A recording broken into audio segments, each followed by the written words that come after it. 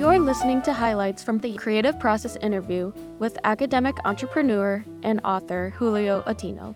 This podcast is supported by the Jan Michalski Foundation. By working at the nexus where art, technology, and science converge. I can give you a few words about how science, technology, and art work. Obviously, this is really complicated, so this will go to the core stereotypical components of this. So science builds on the past. And although science occasionally produces radical disruptions, like the Copernican worldview, evolution, quantum physics, and post-DNA molecular biology, the idea of incremental progress is wired into the very fabric of science. The biggest discovery of science is science itself, is how science grows. In a normal mode, science is about methodically building another knowledge. So let's leave it in there that science is now the ultimate open source enterprise. The open source enterprise and the idea that the biggest discovery of science is science itself can be connected to Francis Bacon. Bacon's idea, way ahead of his time, was that if science was a shared enterprise, something that relied on a process or a method, it would not have to rely on occasional geniuses to advance. Technology, on the other hand, is both about building and disrupting. In a way not dissimilar to science, most technology follows the pack and builds on what has been already accomplished. But disruption, in either minor or major scales, is essential for growth. The culture of technology embraces innovation and has developed the mythology of the garage. Now, modern art's aspiration, it's not all art, I'm talking about modern art. Modern art aspiration is uniqueness. Disruption and progress have little or no meaning. The challenge for contemporary artists is not to extend an existing historical cultural line, the role has been handed off to craft, but to break from that line and create a territory not already occupied, a new form of expression that is not necessarily better, but different and distinct enough to be recognized as a new space. Today's artists need a logo, a personal DNA that they can own. At best, art does not solve problems, it creates questions. There is no inevitability in art. The history of modern art appears to be driven by replacing and disavowing heuristics. So, because the science edifice is built layer by layer on the foundation of previous science. Newton's remark, standing on the shoulders of giants, is built into the fabric. In technology, however, the only reason to stand on the shoulders of giants is to crush the elder giant. A new technology appears before the old one has run its course. And in art, now, it's a bad idea to stand next to anybody. Derivative is not a bad word in technology. Adaptations and remixes are good, but in art, derivative has a negative connotation. So I think that, if anything, the goal that we have in here is we go through life building these mental libraries. Education, really, that's the whole point, is we build these libraries in our brains that give us this lens to see the world. There's more volumes in that library. And at some point, for many people, they're happy with the library. It's not a rational decision, but there is a resistance that new volumes, new information come. And if you cannot file it in exactly the right location in your mental space, it's not a space in that library for, this is the space for books to be filed at a later date or maybe discarded. I think that what conspires in having a frame of mind that becomes narrower is that the lens becomes more rigid. It probably can go deeper, but the lens doesn't allow you to see connections with other things. I think is the main impediment to coming with really interesting solutions. I really do believe that some of the most important things are to be found at intersections. And once you have put labels on things, I mean, there are exceptions. There are people who keep growing and growing and growing. You don't have to look very deeply into your website to see that you are in the category of someone who absorbs information and is curious. But many people at some point, they're happy with where you are, but assume that you are transported with your knowledge, but naked, to the time of the Greeks. How do you convince these people that you think you know more than they do? Forget about convincing them with math. Most people cannot do it, okay? Biology, I don't know what you can do.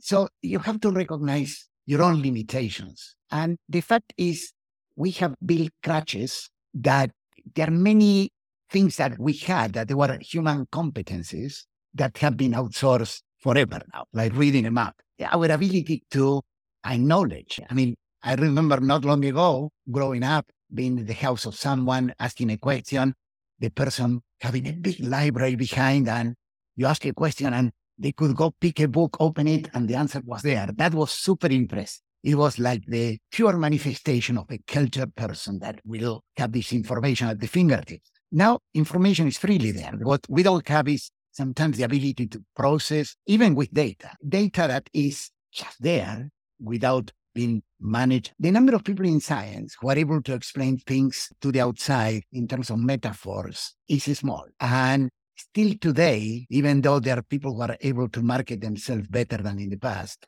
people who are very good in communicating to the outside are kind of suspect. Carl Sagan, for example, there was a scandal. He was not elected to the National Academy of Sciences because some people, he was too popular. So you need to be able to explain things without thinking that reduces the rigor of the problem itself. But if you want to communicate the ideas to someone else, you have to find a way to produce some explanation that people can relate to. So Michael Crichton wrote the book, and then there was a movie, and he was crucified by many people for inaccuracies in the book. And he gave a speech at the American Association for the Advancement of Science. And he said, scientists complain that media doesn't understand them more than 25 years ago.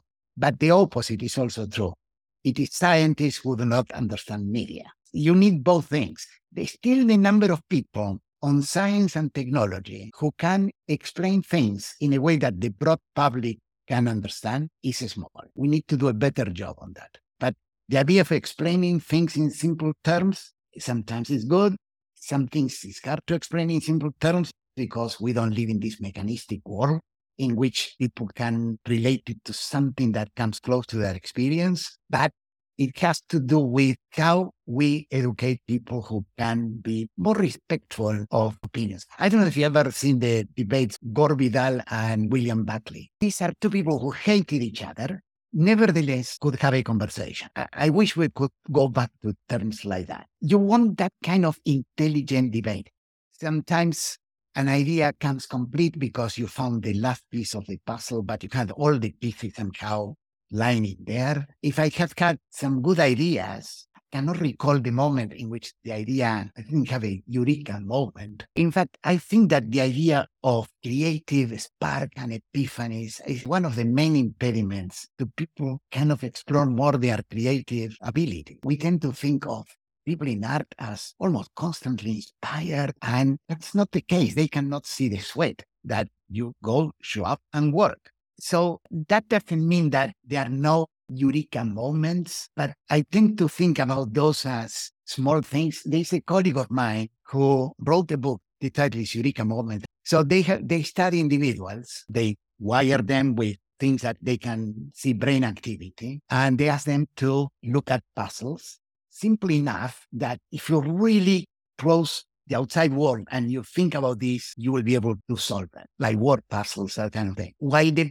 part of your brain is focused on that specific thing, there is some background part of your brain that is making more random loose associations. And at some point, the solution emerges and they can see that half of a second before it's verbalized. Yeah, there are things in which at some point you see something form complete way in your brain, but I don't think that that's how relativity or quantum mechanics or evolution came into being. It's a smaller thing. If you ask me, when was the time that I had the idea of doing something about this intersection? I cannot tell you. I mean, I have no idea when the idea occurred to me. Even ideas that I had, scientifically speaking, the idea that made my career in science and engineering is realizing that some elements of chaos could be visualized in terms of putting dye fluids and seeing where it goes. It's an idea that if Poincaré seen that, he would have been able to realize many of things that he was